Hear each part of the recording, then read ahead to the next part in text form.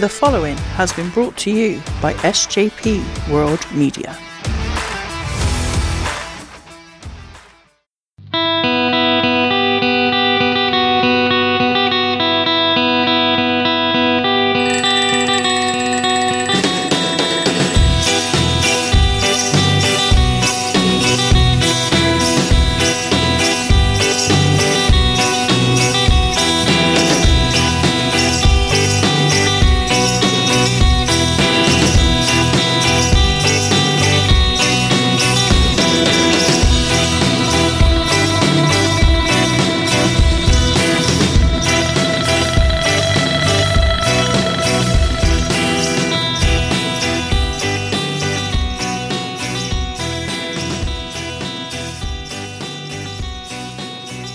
Hello and welcome to episode 13 of the SJP Wrestling Podcast. Thank you very much, as always, for pressing play, download, or however you access your podcasts. On today's show, we are speaking with one half of the Evolution Wrestling Tag Team Champions, Dale Johnson. Dale's got a wonderful story. He's very much still new to the business, but it's really interesting hearing him explain and discuss the process of going through the training academy, his first matches, his first title wins, and so on. It's really interesting chat, and I hope you enjoy it. A couple of quick things before we get to today's discussion with Dale Johnson. If you follow the show on any of our social media platforms, on Twitter, Facebook, Instagram, and so on, you will have seen posts about a special bonus episode of the SJP Wrestling Pod coming to you this Sunday via the Visionaries Global Media Network. Keep an eye out for that. It should be out with you this Sunday. It's a great discussion. I'm not going to give away the topic or anything just yet. Just a little bonus show for everyone who enjoys listening to the podcast, and I hope you enjoy listening to that episode as well. Secondly, you may also notice on our social medias that there is posts and interactions popping up about a second show I'm going to be working on. This is a show alongside Mags, who's been a regular guest on the SJP Wrestling Pod, someone who I'm really grateful to all the time, because without him I wouldn't be doing this. We're going to be working together on a new show called Chain Wrestling. The information about how the show is going to work and with regards to what we're going to be covering will be coming to you very soon, all on the social media platforms we have. You can follow Mags, my co-host for the new show, at DJ Kirkby on Twitter. That's DEJKIRKBY. You can also follow this show on Twitter and Facebook at SJP Wrestling Pod. And you can also now follow the new show, the Chain Wrestling Podcast, at chain_wrestling. All the information for the bonus show this Sunday and the new show with Mags and myself, Chain Wrestling, will be coming out on the SJP Wrestling Pod social medias. So keep an eye out, chuck it a follow, and keep a lookout for these episodes dropping to you very soon. On that note then, after me again waffling on for far too long on this intro, I apologise, we get to our discussion today with Dale Johnson. I hope you all enjoy, and thank you for listening. Really happy to welcome one half of the current reigning Evolution Wrestling Tag Team Champions to the show, Dale Johnson. How the devil are we, sir? Hello, sir. How are you? I'm very good. How are you getting on? Oh, yeah. Living the dream, as always. Great stuff. Yeah. With the current scenario the world is in, very much still here in the UK in a lockdown, and obviously it's affecting all over the world, the COVID-19 situation. I always like to sort of touch base with that first and how that has affected any guests with regards to personally or mainly as from a wrestling standpoint. How are you finding this crazy year and the lockdowns and so on? You know what it's like. I've been a little bit in and out with work at the moment, obviously with everything that's going on. Not being able to go into people's houses and things like that to do my job. But yeah, missing wrestling like mad. I can't wait to get back to it. Sooner the better.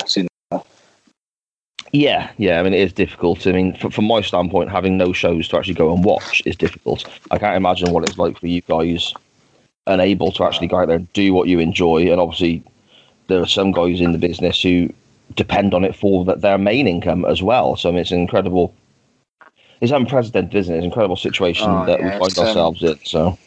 Yeah, it's awful. I really feel for the guys that like do this full time and they must be just sat around not having a clue what to do with themselves.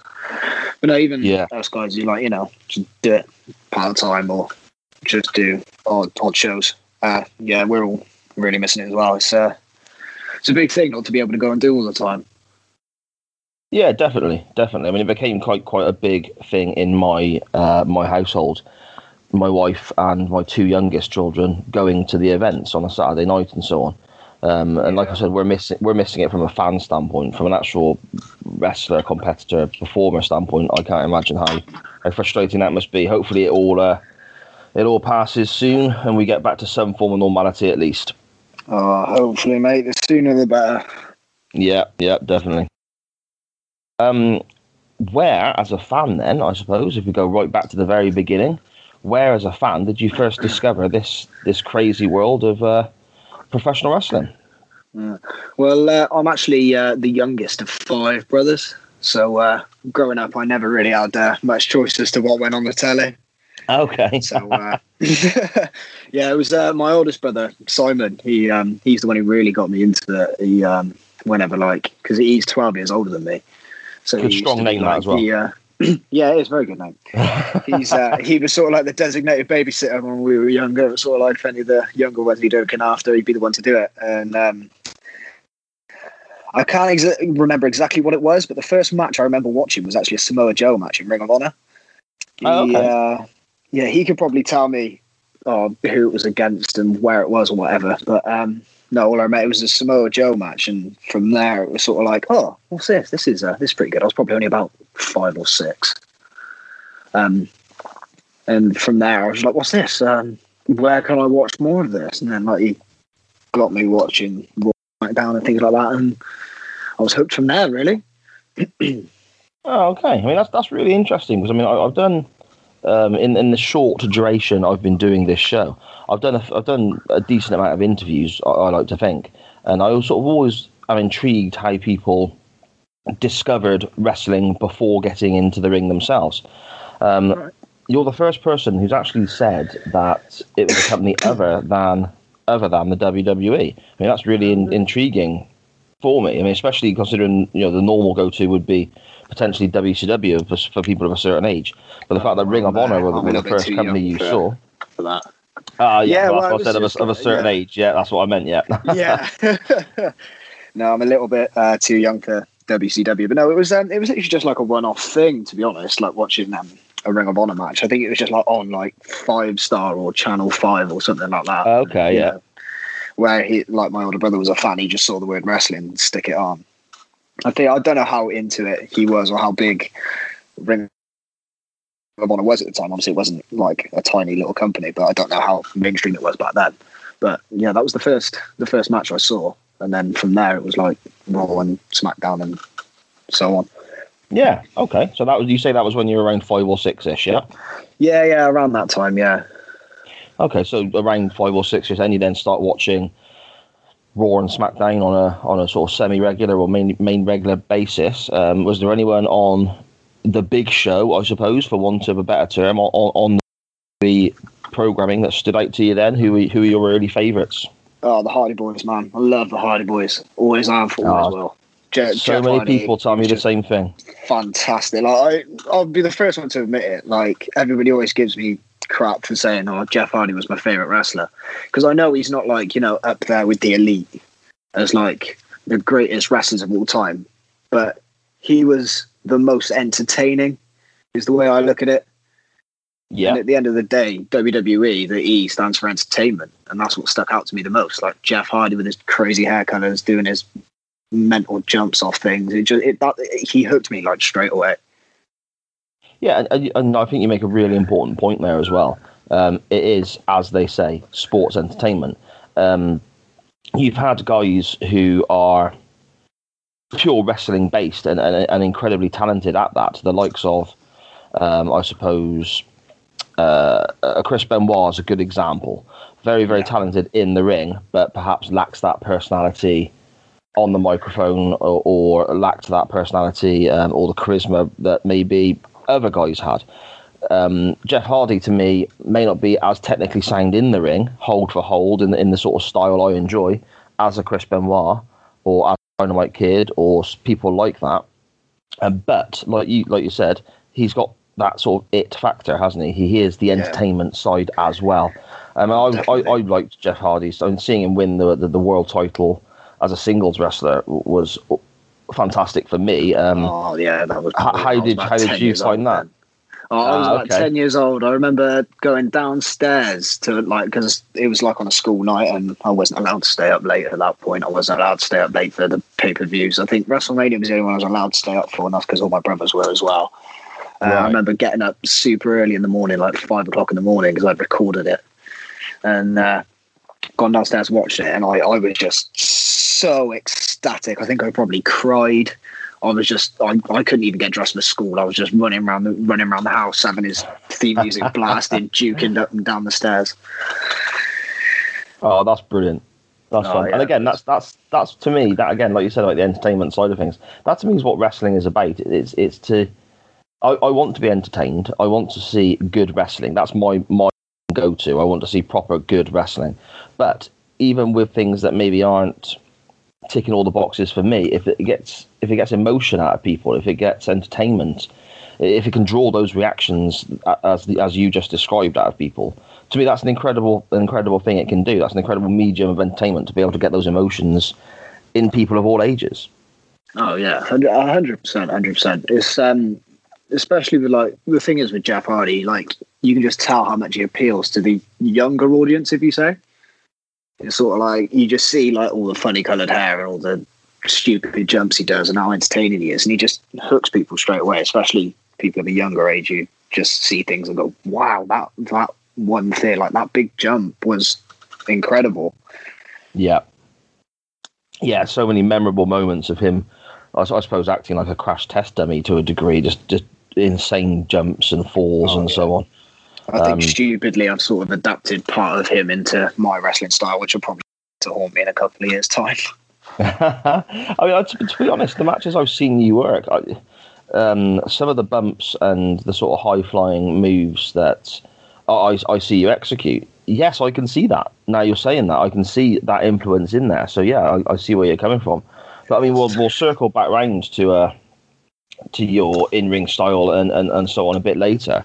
But first, before we get onto that, we need to sort of touch upon, as a fan, you're sat there watching Raw and SmackDown and whatever else you can find, and you're a big Jeff Hardy fan and so on.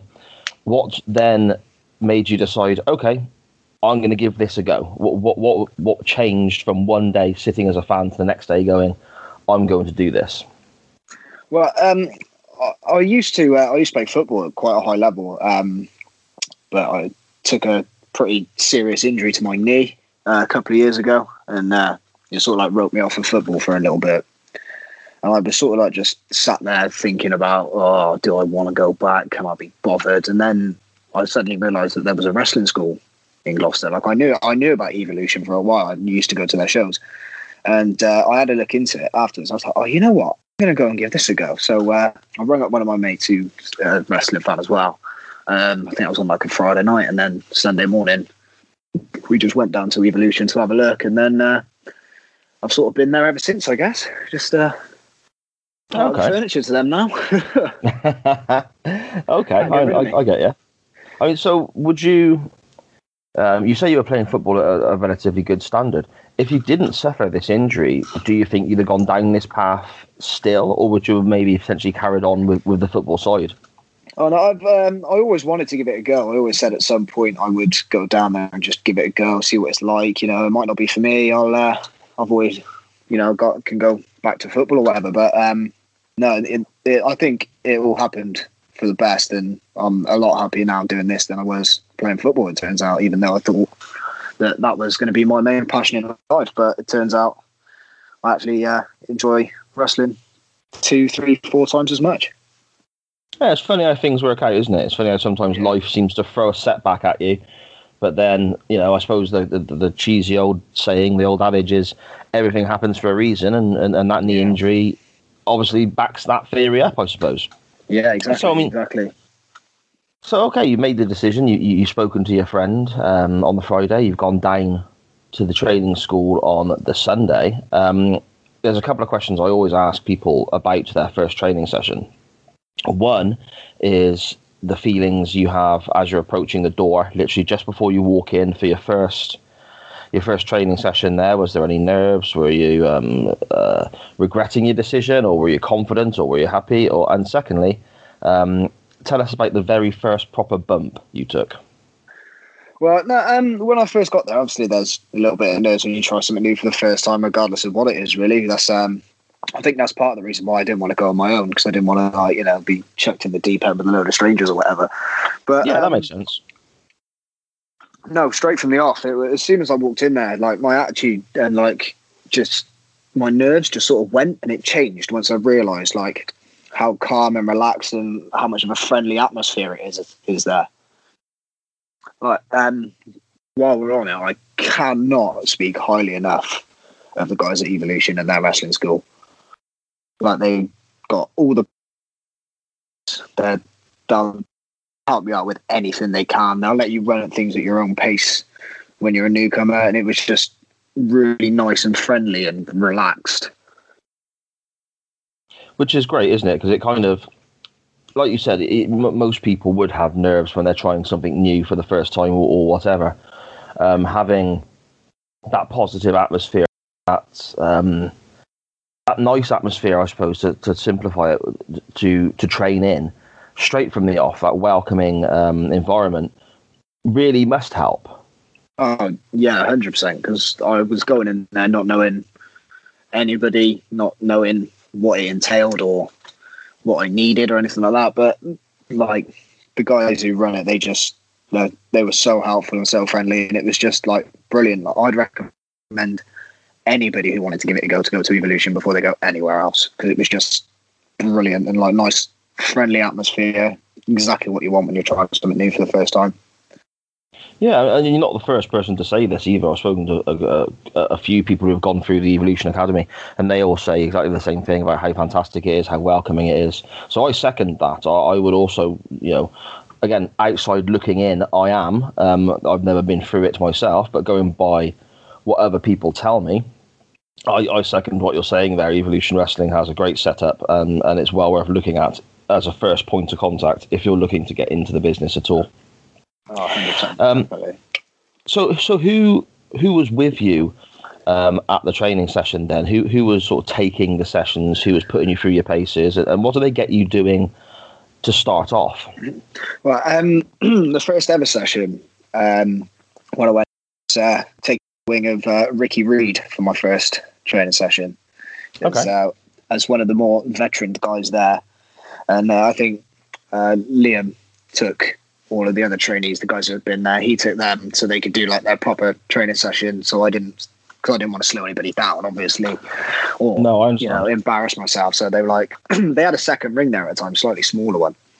So he took us into the smaller ring, just had us, doing the basics, taught us how to bump, taught us how to hit ropes, a couple of rolls, a little bit of a warm up, and then towards the end of the session, once we felt a little bit more confident, he was like, right, let's get you guys in the big ring, get you doing a proper bump, because before we went into the big ring, they had the crash mats out for us to learn to bump, so just in case we did it wrong, it wouldn't hurt and things like that. Mm-hmm. And then once we got into the big ring, he had feel the ring, not like a slightly more child friendly one.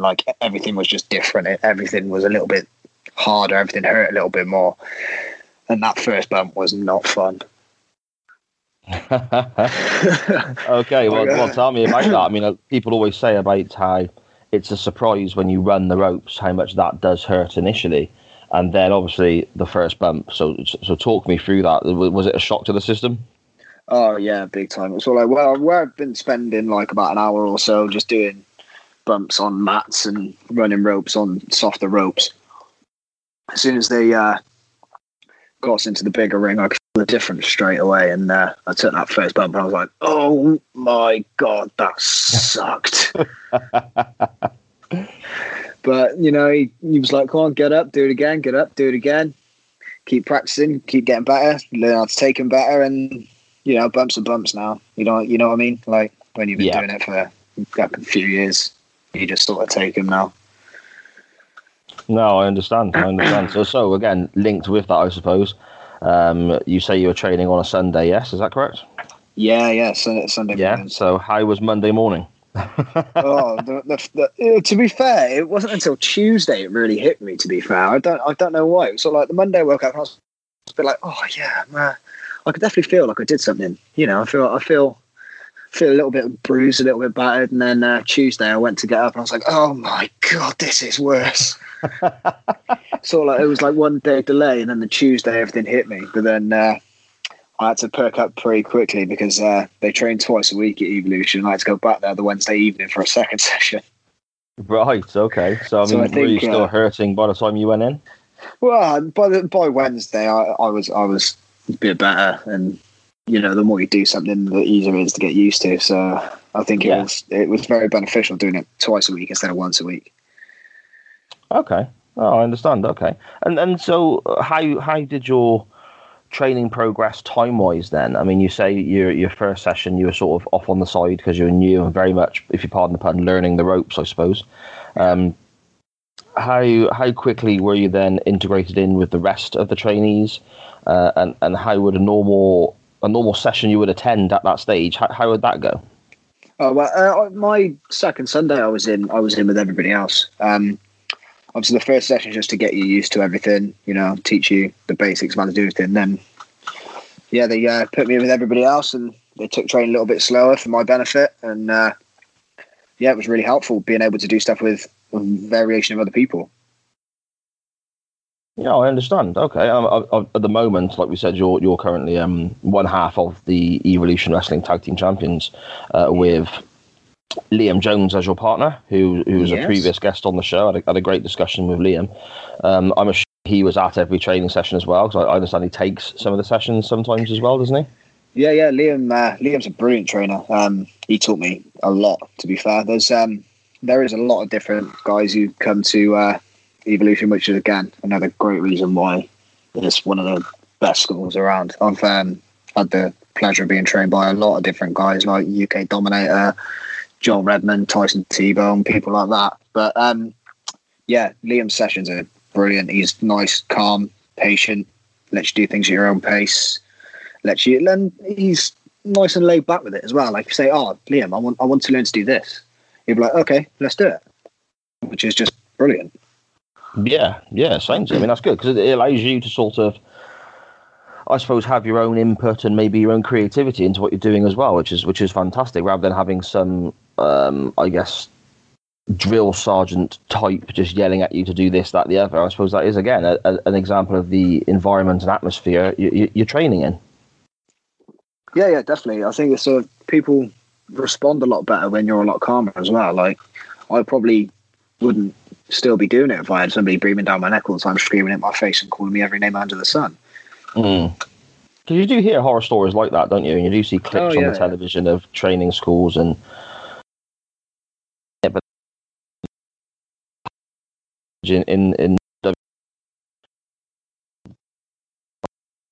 in trainees' faces and all that sort of stuff. That may well have been for the cameras, don't get me wrong.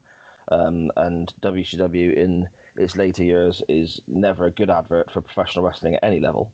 But that's the sort of image you hear about fairly often. So having that atmosphere at the Evolution Academy, to me, sounds like somewhere I'd be perfectly happy to send my kids. I mean, that's saying, that's absolutely, and again, you're not the first person to explain that to me. So from there, then, you're training every week, every Sunday and Wednesday, you say? Yep. Is it literally in ring and just technique you're working on, or are you looking then already at developing a character? Have you got ideas in your head where you're going to go with regards to your in-ring style? Are you almost finding yourself as a wrestler at this early stage? Well, yes and no. It's sort of like with the sessions, you quickly learn what you are good at, what you can and can't do, what your limits are, especially with, like the way it works. Because it's not all just like, go in and have a 10-minute match, go. It's like, you got to set your cardio, you got to learn everything, really. There's a lot of rolls and bumps and tech wrestling and loads of different aspects of it. So it's really finding your feet with what you're best at before you can even think about looking at character work and things like that. Like with my first academy match, I didn't really have a chance to pick a character or anything because I was still quite new. I just sort of like was like, oh, here's your match. I'm like, oh, okay. So I guess I'll just sort of roll the dice and see what happens when I go out there and base what I am on other people's reactions. Right. Okay. Okay. Yeah. So let's talk about your first match, your first academy appearance. How long were you training for before that decision was made, and was that something you put yourself forward for, or did one of the trainers come to you and say, "Come on, then, let's get you out there," or how did that first match come about? With the Evolution Academy matches, they like to give everybody a go. Like you're there to learn to train and learn to become a wrestler. So they give everybody a go. I only had 8 weeks training when I had my first Academy show. It was meant to be a tag match. It was meant to be me and the lad who I brought with me to train in against Colin England and Logan Blackmore. Yeah, okay, I know them. But the lad who I worked with decided it's not really for me. So it then became a one-on-one match between me and Colin. And I'd only had 8 weeks training, so it was a bit of a shock to the system for me, but I got through it. It was not a technical masterpiece by any stretch of the imagination. It was pretty bland and pretty basic, but I got through it, and in the end, I really enjoyed it. So, but just before you go through the curtain, I mean, I'm assuming by this stage that you have entrance music picked out at the Academy show and so on. Your music's playing just before you go out. What's going through your head? How are your nerves? Again, it's that thing of for the first time, isn't it? But on the other side of the coin, you've had a duration of training where you said you felt very comfortable. So what were your thoughts just before you stepped out for the first time? Oh, I was a bag of nerves before my first match. Right. An absolute bag of nerves. I don't know whether it was, doing something in front of people for the first time, or I was afraid I was going to mess something up or get hurt or, hurt myself. I don't know. There was just something about it.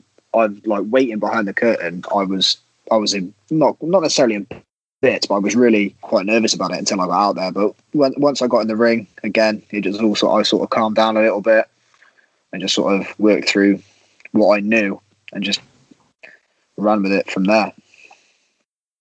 Okay. And then how often would you be working these Academy shows after this point, after your first match? Was that like a taster and then you sort of were left training again for a while, or did it then from there become a more regular thing? Yeah, well, Evolution tends to do about 4 Academy matches a year, so like, sort of quarterly. So right, okay. Due to the time of year I started, I ended up with about 8 weeks training before the first one, but then I had a nice 3-4 month gap until the next one. So I'd managed to obviously learn a lot in those 4 months and get myself to a better standard. And so, for example, the first Academy match, I only had 1 8-minute match that day.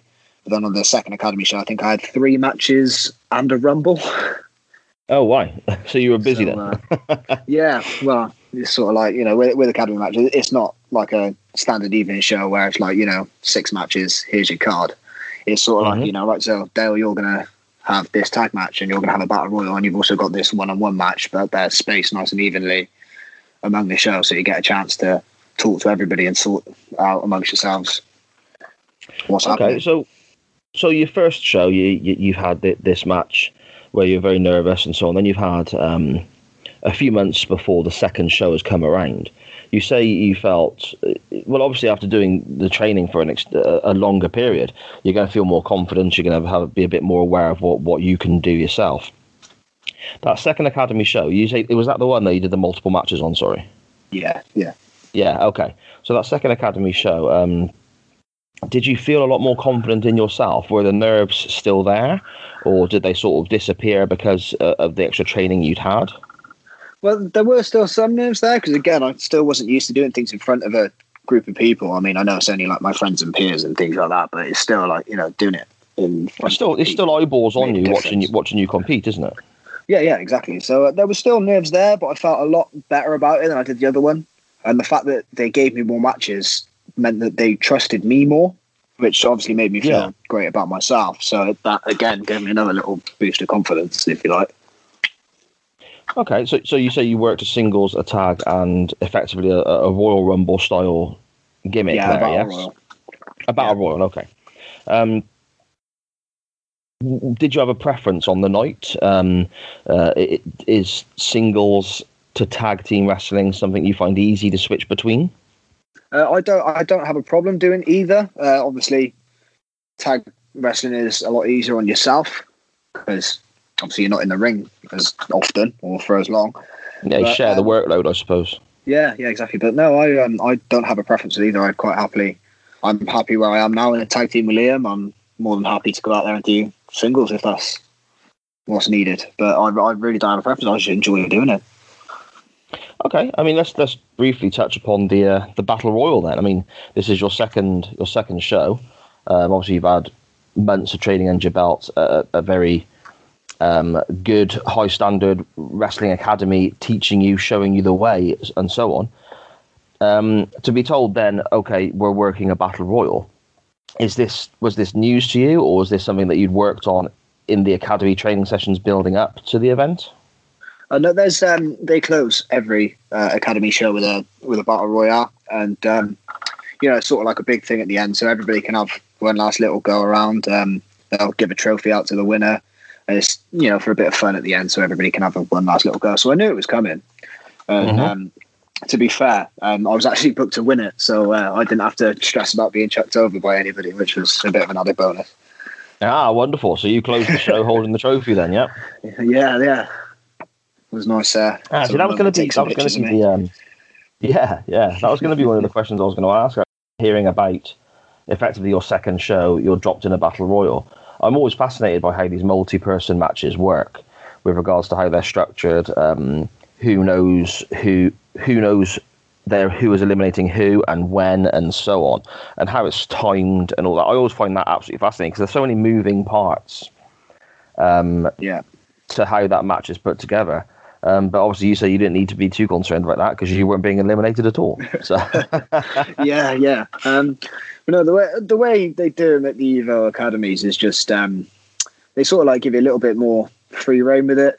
They sort of like they'll say to you, right, this is the 4 people we want at the end. Just work everything else out amongst yourselves, which is nice again because it gives you a chance to maybe do something that you didn't have a chance to do earlier on in the day. Or, work with someone that you want to work with that you didn't get booked to work with. So it's nice that there's that little bit at the end where you can have a little bit more freedom and get to do something different. Yeah, definitely. Again, it sounds like a real fun working and learning. Oh, yeah. Okay, that's great. I mean, so from there then, how many academy shows, you say it was like 4 a year that they tend to put on. How many academy shows did you work before you made the step up onto working on, I suppose, for want of a different term, the main show, I guess? Just those 2, actually. It was, just those 2. It was the month later I got called into the office to say that I was going to be having my first main show match. Right, okay. So how did that work? You were at a training session and then you were given a shout to come into the office, and talk us through that process. Yeah, so obviously they reward you at Evolution. If you try hard and you work hard, you get your chances. You know what I mean? Okay. So like they'd seen how hard I was working. I was always like, one of the first people there. I was one of the last people to leave. When it came to training, so I don't know whether it was whether they were just rewarding me or whether they really liked me and wanted me on shows. But yeah, it was. Like, oh, we're going to book you on this show in October. And I was like, oh, brilliant. This is could be the start of something good. Yeah, I understand. I mean, that's obviously just sort of running back through the timeline in my head now, that's effectively 5 months potentially from working in the 8 months, I think, from my first session to my first main show. Right. Okay. Apologies. 8 months. I mean, that's still not a massive length of time in my head. Obviously, it's not a great deal, no, but it's more than what some people have done it in. Right. Okay. So your first main show then, where was that? Was that at the Wootton Hall, the Evolution run, or was it a different venue? No, it was at St Barnabas Church Hall in Gloucester. I don't know if you went to that show. That show I did not, but I know of the venue. I've seen pictures and a couple of videos of that event. Yeah. Yes, I mean, look, the pictures looked incredible. Wrestling inside that church, that venue, it looked amazing. Oh, it was a brilliant venue. It was a proper spectacle to look at. But they've only done a show there once. I don't know if they were planning on doing more this year, but obviously with the ongoing global bastard, they weren't able to. But, yeah. But no, that was a brilliant venue to work in. It was nice and different. Yeah, okay. So what was your main roster debut, I suppose?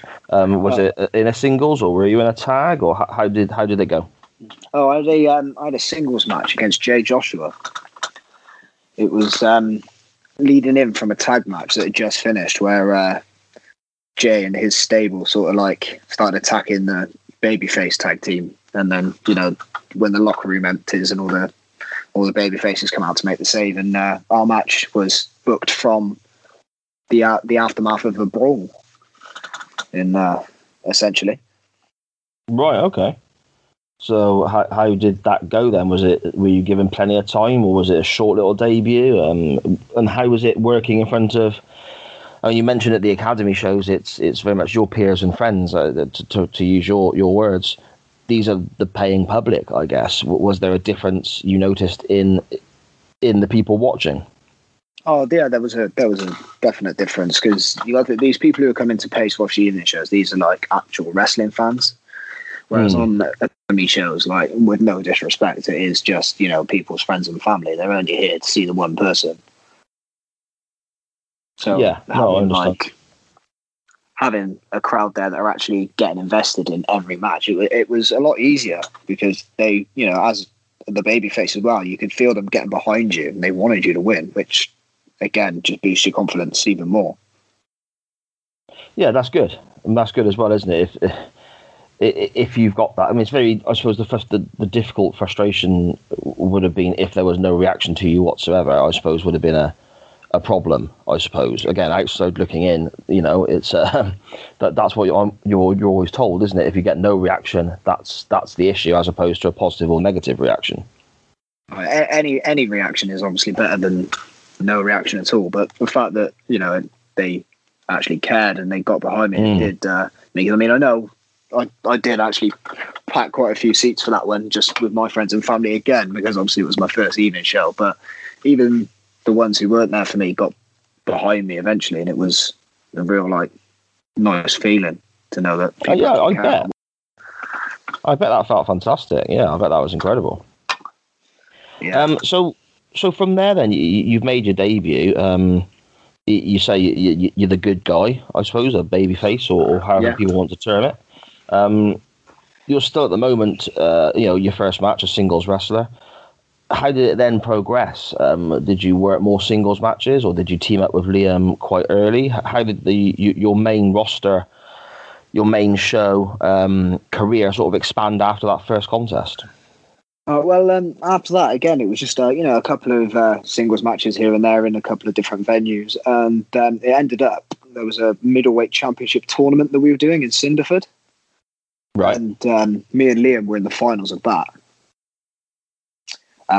But the match ended in a no contest due to interference, and it turned into a big tag match. And that was the first time I ever tagged with Liam from there. And me and Liam are we're good mates outside of wrestling as well. Me and Liam, we've been out drinking together, we've stayed around each other's houses after nights out and things like that. So we've always sort of been doing things like at training together. So it'd be this would be really cool to do this tag meet and things like that. And then lo and behold, we end up getting booked as a tag team together. Right. Okay. So it was kind of it wasn't necessarily in the plans. It wasn't a concrete plan, but it was something you had discussed, and that evening it kind of dropped on your lap. Yeah, well, to an extent, yeah. It was sort of like in the November, we had this big 8-man tag match where we teamed together and we did a couple of the little things that we'd done in training. And that was nice. And I think, like, obviously, I don't really have much, well, if any, intel or booking decisions to be made. It's not my position to make them. Yeah, it came about that me and Liam were being booked together as a tag team. So it was really good to be able to tag with one of mates,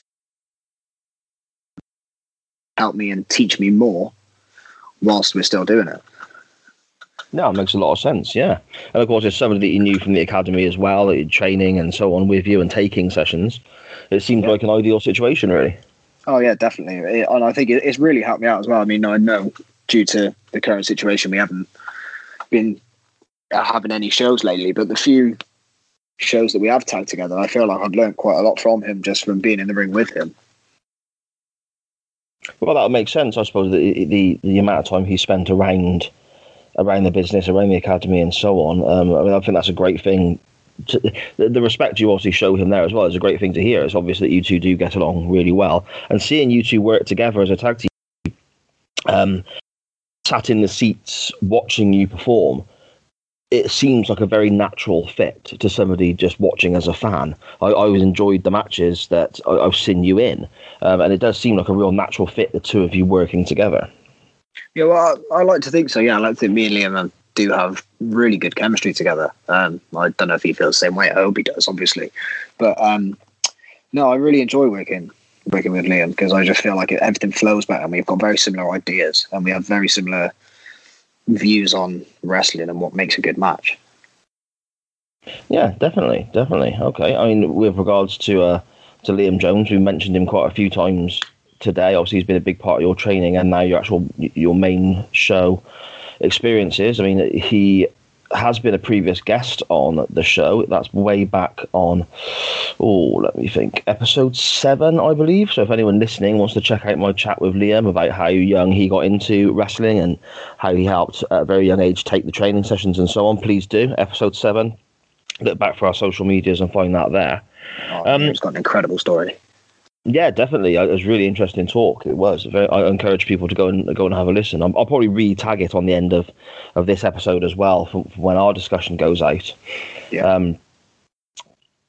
So you then eventually with Liam win the tag team titles. I'm assuming that is your first championship. Yeah, that's my first one, except for the Battle Royal trophy, obviously. Okay. Hey, they all count. Yeah, I count it.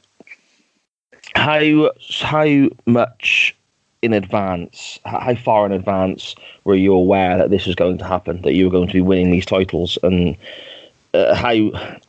Obviously, people know how the business is structured. People know it's a work, for want of a better term, but still being entrusted with holding a championship when there isn't many to go around. To me, I imagine that would still fill people with a bit of pride. How did it come to you? Oh yeah, well, obviously, it made me feel great because again, it just showed that the bookers and the guys who run Evo, they put their trust in me and they respect me enough to put a title on me. But no, it sort of like came about off this middleweight title tournament and the 8-man tag that followed. It sort of made sense. It was sort of like me and Liam were then going to go back and do something. Cost them a championship because they cost us one, and there was talks about us winning it for a while, but you never want to take anything set in stone because this business is like it can change all the time. But it wasn't until on the day that I actually saw it written down on the match card that it properly sunk in. I was like, oh my god, this is actually happening, and they do believe in me and they trusted me. They want to put faith in me, and it was a great feeling to know that they would do that to me. So that's how you found out, was it on the day, I suppose? Yeah, well, there was talks of it, but obviously you never want to set your hopes up or put anything. Yeah.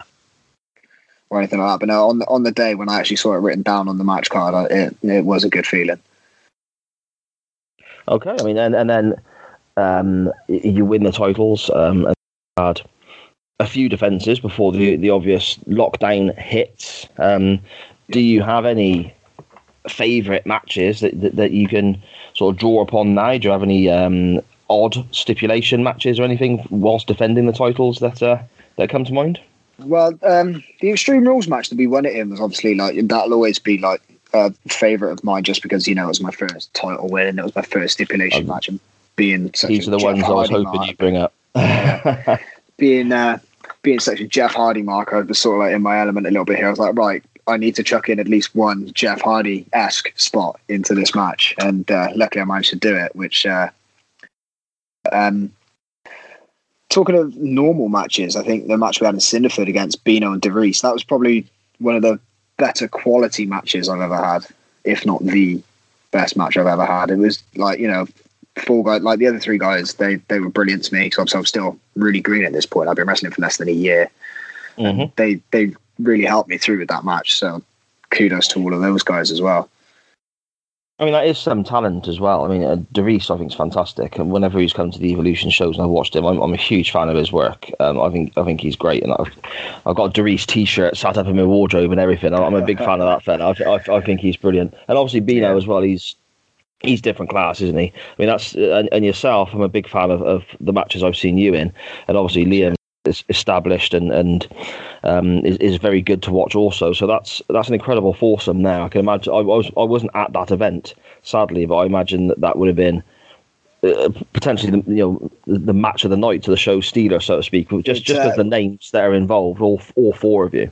Well, that was actually the main event of the night, to be fair. So it was good that we got a little bit of extra time. We could throw some of more stuff in there. But all of my matches are on my YouTube channel, which anybody can go and find and rewatch if they need to.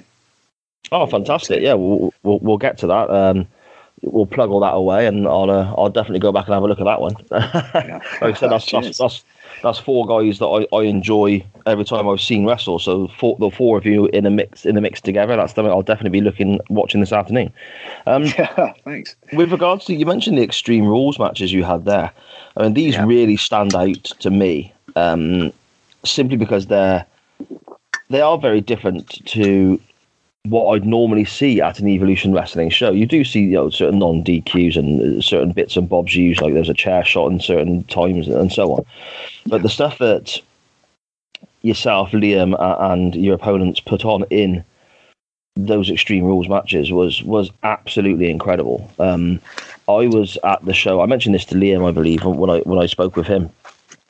I was at the show with my mother. Came along. It was one of her first wrestling events. Oh yeah. And she's in her 60s, and then I was with my 10-year-old daughter. So, and then you had myself and my wife, who was all late 30s. It's quite a mix of ages in our little group sat watching. But it was really intriguing for me looking at my mum's reaction and my youngest daughter's reaction, and seeing effectively the same response to certain spots, certain moments. I think it was incredible how it affected everyone watching, and you could feel it in the crowd. I've got to ask you about the Lego.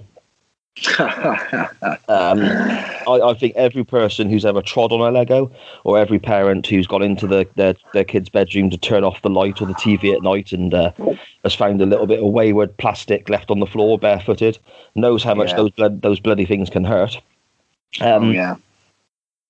Did you hit the Lego at any stage? Did you take a big bump on that, or did you try and steer bloody clear? Because I imagine that would be terrible. A bump on it, sort of left that for Liam and Thomas Winter to deal with. It was mainly Liam's idea to get the Lego in, because obviously we had to. That was the second Extreme Rules match, so we wanted to do something bigger than the last one.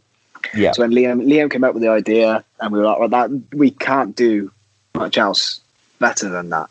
So that was we had that in to be the last spot of the match. So I didn't.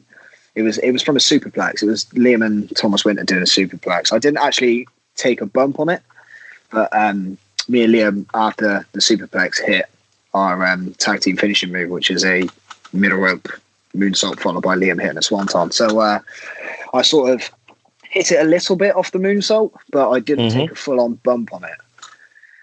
So, but from it wasn't nice from the little bit that I got, so I can't imagine what it was like for those two guys in the bum.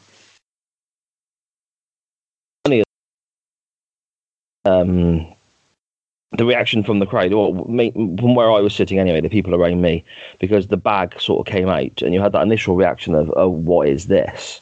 Yeah. And then they open. Yeah, that's where everyone's mind kind of goes, I think. And then I think that was the point that we were trying to make with this spot. Like, if we get the Lego and put it in a black bag, everyone's going to think it's tax. And then we're going to get such a different reaction and a more shocked reaction when they open the bag and it's not tax. Yeah, exactly. And it was, I mean, my mind straight away went to, it's thumbtacks. And I was quite taken aback because I'm sat there with my kids and so on. I'm thinking, oh, Streif, where's this going to go? And then you see the Lego and you effectively have, I imagine it's people of a certain age who have kids and so on, maybe, sort of give a bit of a laugh. Oh, it's Lego, and they chuckle. And then the realization sets in and that chuckle sort of turns to a, ooh. Because you were actually going to land on that. Exactly, and like I said, any parent has stepped on a left out block in their kid's bedroom at night knows the pain. I can't imagine 40 of the damn things going into your back, but yeah. So I think for the next Extreme Rules match, I'm going to suggest a bag full of plug tops, and we'll see how that one goes down. Oh, Streif. Yeah, you can still pull rank. You can say, "Oh, Liam, I'm not sure about this. You best go take the bump on that, mate." You know. So, I mean, as we sort of draw to a close here today, where once lockdown and the whole COVID thing is hopefully very much in our rearview mirrors, where do you hope to be going? Where do you see yourself going when wrestling returns? Do you have any ambitions? What's in the future for yourself? Well, I think if anybody doing this, if they don't say that they want to make it to WWE or NXT UK or AEW or something like that, is a liar. Yes, I agree. There is no other reason for doing this other than the fact that you want to get there and you want to do it professionally. So obviously, a big main goal for me is to wrestle a show like that, even like an NXT UK, even if it's a dark match, just get there. But obviously, that's probably quite a few years away, if at all. But my main goal, I just want to wrestle as many different people, as many different places as possible. Yeah, okay, makes sense. Again, it's very interesting talking with you. You're at a different stage, I suppose, in your career than some of the other guests I have discussions with, in that you're not long finished coming through the academy.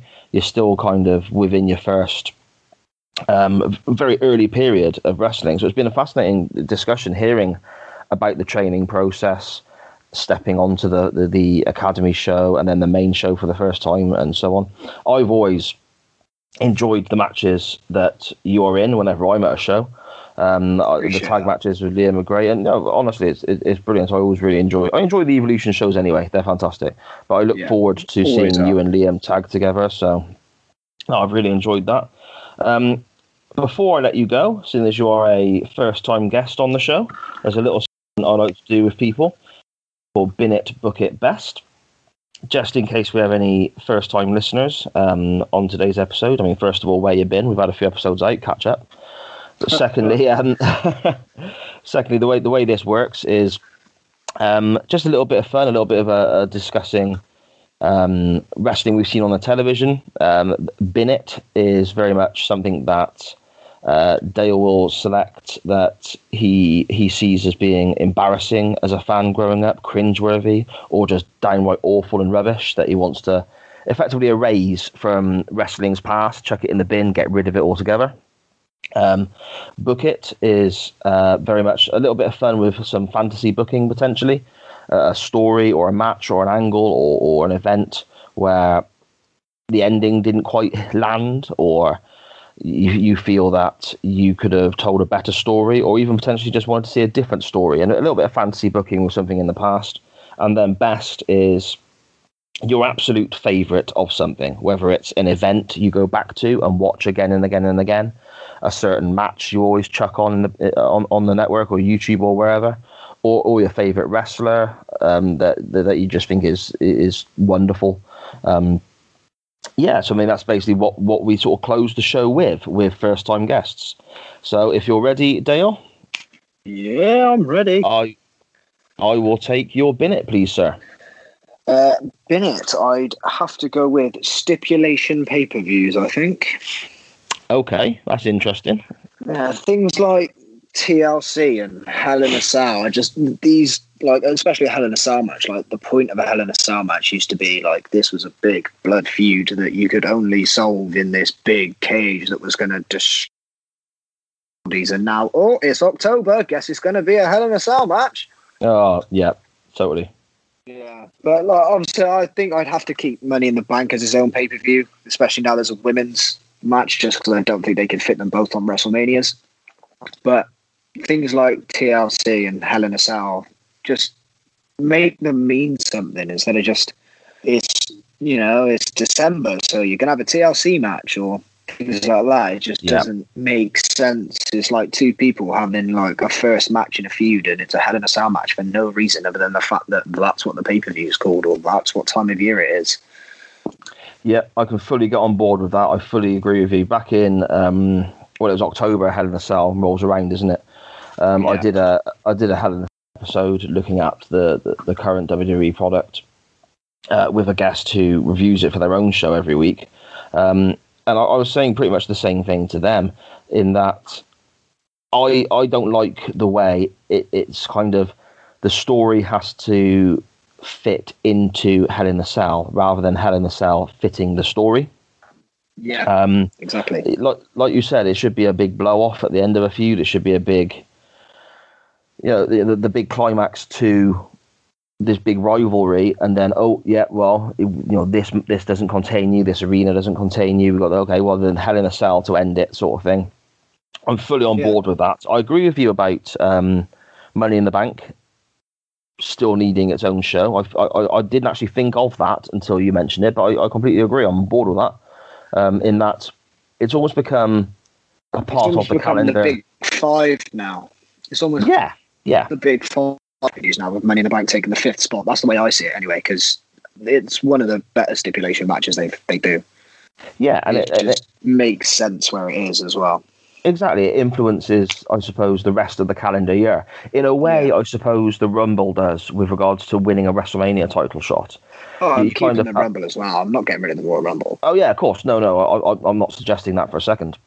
But I'm meaning as in the Rumble influences later months in the wrestling calendar. Money in the Bank.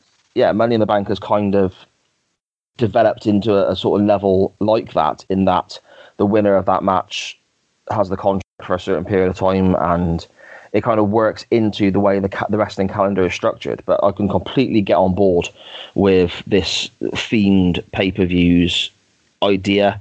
That's a great shape for Binet. I'm fully on board with that. Get rid of that, definitely.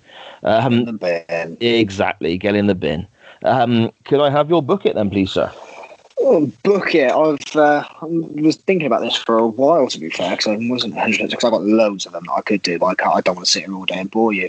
So I've gone with one that's probably a bit more recent, which is Seth Rollins' return in 2016.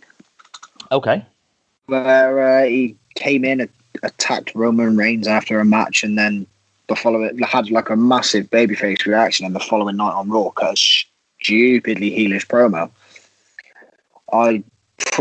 If it was me, I would have just fed off that reaction, and I would have turned Seth face and turned Roman heel. And then you could have had a actual baby face that people are behind, and the story would have worked out exactly the same, because Seth Rollins turned face again like 3-4 months down the line anyway. And I know it had like the whole Dean Ambrose cash in and everything like that, the Shield triple threat, but you could have done that the exact same way, with just Seth and Roman switching positions as to who's the heel and who's the babyface. No, that makes a lot of sense. I think it's very difficult when you've got someone in a prominent position that high up the card, like a Seth Rollins, for example, or when Triple H was a heel and went out for a long time before returning in 2002. I think it's very difficult, regardless of being the bad guy, if they're that prominent and that talented, when they return, they're going to get cheered. Yeah, it's just a human reaction. It's the surprise, it's the joy of seeing this person again. It's like in 2009, Edge was one of the biggest heels in the world, but he took 6 months out, came back at the Royal Rumble and got the biggest babyface reaction ever. And so they just turned him babyface. So they could have done the exact same thing with Seth, and it would have worked out exactly the same down the line in 6 months' time when they're doing the Shield reunion anyway. Yeah, that makes a lot of sense. I think the big issue you've got there is, at the time, the company was very much behind the babyface version of Roman Reigns. That was who they were strapping the rocket to. That was their, in their mind, their golden goose, their next Hogan, their next Austin, their next Cena, whatever. But look where he is now. He's a heel, and he's at the top of the company. So they could have done the exact same thing, but 4 years ago. Exactly. And the amount of times people in this era that we're discussing now, that sort of time of Rollins' return, were saying, just turn him, just turn him, just turn him. I mean, the amount of conversations my wife and I had about turning it and so on, just sort of sat fantasy booking, chatting away of an evening sort of thing.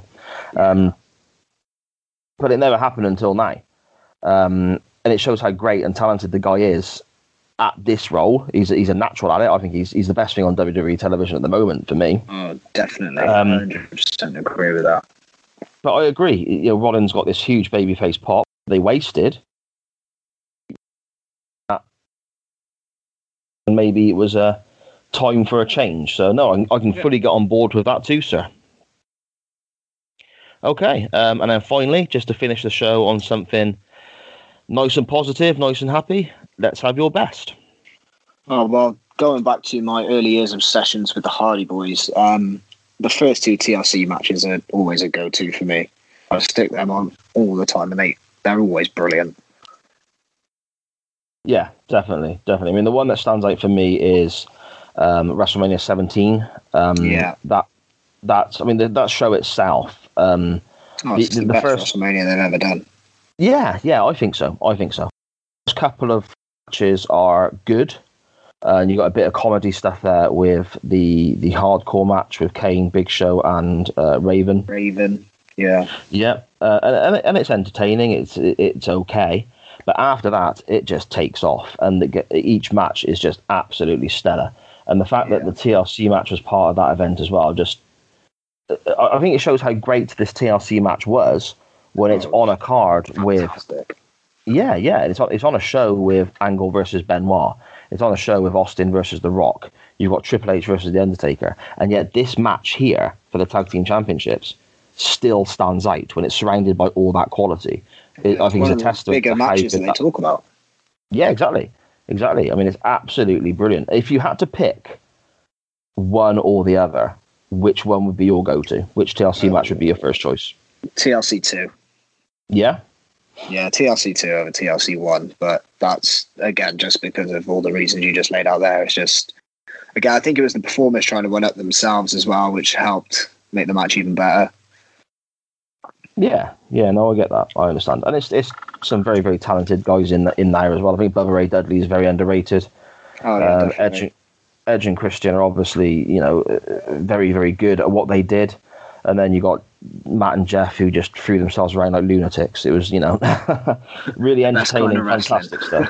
Yeah, exactly. Okay, Dale, I have had a wonderful time talking with you this afternoon. Thank you very, very much for giving up some of your time to discuss this crazy world of wrestling and letting us know about the whole training process and your career so far. It's been my pleasure. No, I've loved it. Thank you. If you could let everybody know out there listening where they can find you on the various social media platforms, including your YouTube page where all your matches are available, please. Yeah, it's Instagram and Twitter at Dale.jnr, so Dale Jr., and then Facebook and YouTube at Dale Johnson Wrestler.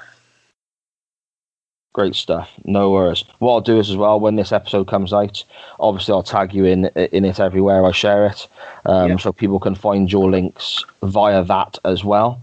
I very much look forward to seeing you wrestle again soon when events are hopefully back up and running sooner rather than later. I'd love to have you back on the show as well sometime in the future to discuss how things are going, or whether we'd have a look at a certain pay-per-view or something, if you'd be interested, sir. Yeah, no problem, mate. Just let me know. I'm always willing to talk about wrestling. Yeah, and me. That's why I started. No, great stuff. Okay, well, again, thank you very much for your time, and I'll speak to you soon. Yeah, no problem. Cheers. Cheers.